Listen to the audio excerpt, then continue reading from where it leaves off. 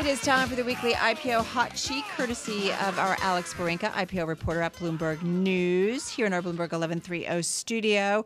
How busy is it? It's getting busier. It's getting a lot busier than even when we talked last week. Before I get to the deal that I am paying closest attention to this week, I want to recap a few of the reasons why I say it's getting busy from last week's news. We broke a number of stories. The first I'll point out is a company called Switch Inc. It could be the third biggest tech deal of the year when it comes to U.S. IPOs, looking to raise as much as $500 million. It's a Las Vegas. You broke this news. I broke this news on Sunday night. To you. Yes. Thanks. It's a tech infrastructure company, which gets in the nitty gritty of enterprise. They build data centers. They design and build data centers for their clients. But it's a big listing. This company could have a market value of as much as $4 billion. And when you go down the chain of who has listed this year, Snap was still the biggest deal at $3.9 billion, and Altice USA raised about $2 billion and change. So this would be, and from there it drops down to about $340 million for a company called Wide Open West. So it kind of makes a bigger one, and it kind of makes sense, right? You think about all the data that's out there, and everybody's trying to process it and do things with it. This is a company that plays right into that. Exactly, and they kind of do bespoke, very intricate design data centers, U.S. based in Vegas, with majority of their operations there. Another cool company that we broke some news on last week in a different field in tech, we could see the first IPO of a company that makes technology for autonomous driving, for self-driving cars.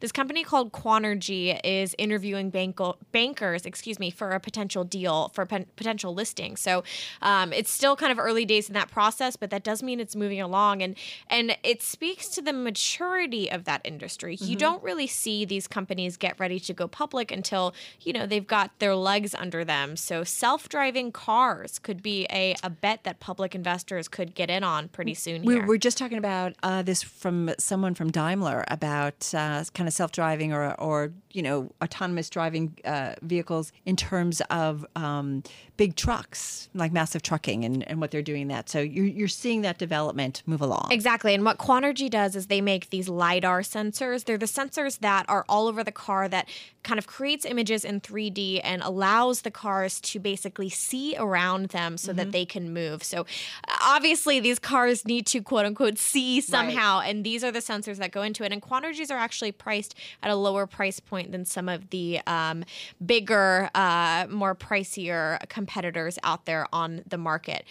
And now bringing it to this week, the biggest deal it's not the biggest deal, but it's the buzziest deal that I'm paying attention to is one that consumers will know about, and that's Roku. Roku, the streaming TV device and software company, the one that, folks use at home. If you're a cord cutter like me, you can fire up all of your Amazon, Netflix, etc. They are going public. They're scheduled to price on Wednesday and begin trading on Thursday, looking to raise as much as $219 million. And, this is a company that's been on my radar as the IPO reporter for a while, and they're finally got to the point where they have some exit velocity. And frankly, their numbers are looking pretty good too. When you look at this company, you're probably going to be paying attention to the number of active accounts. They have about 15 million active accounts. That's up 6.3% in the second quarter of this year. And they're holding on to them. They're holding on to them. So growth has been typically but around 5 to 6% sequentially every quarter. They had a big quarter in the fourth quarter of last year. It was up 18.6%.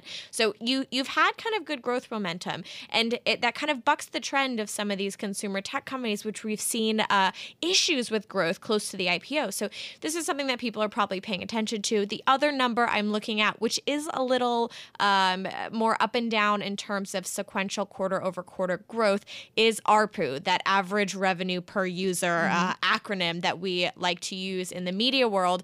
They're making about $11.22 a quarter off of their average user, which is up 12% from the first quarter of this year in the second 3 months of this year. So consistent growth isn't quite there yet. The fourth quarter of 2016, when they saw that big surge in number of accounts, average revenue per user was only up 0.02%. Okay. But these are the things that investors will definitely be paying attention to with Roku. And they'll have a great ticker. They will. They will. Or an easy one to remember. Exactly. An easy one to remember. So we'll be paying close attention to that. And it's a good kind of lens to look at some of the different products that are out there, whether it's from Amazon or Apple with their Apple TV. Everyone's kind of trying to push in and own the home and own where you're streaming. Roku was definitely the first mover in this space.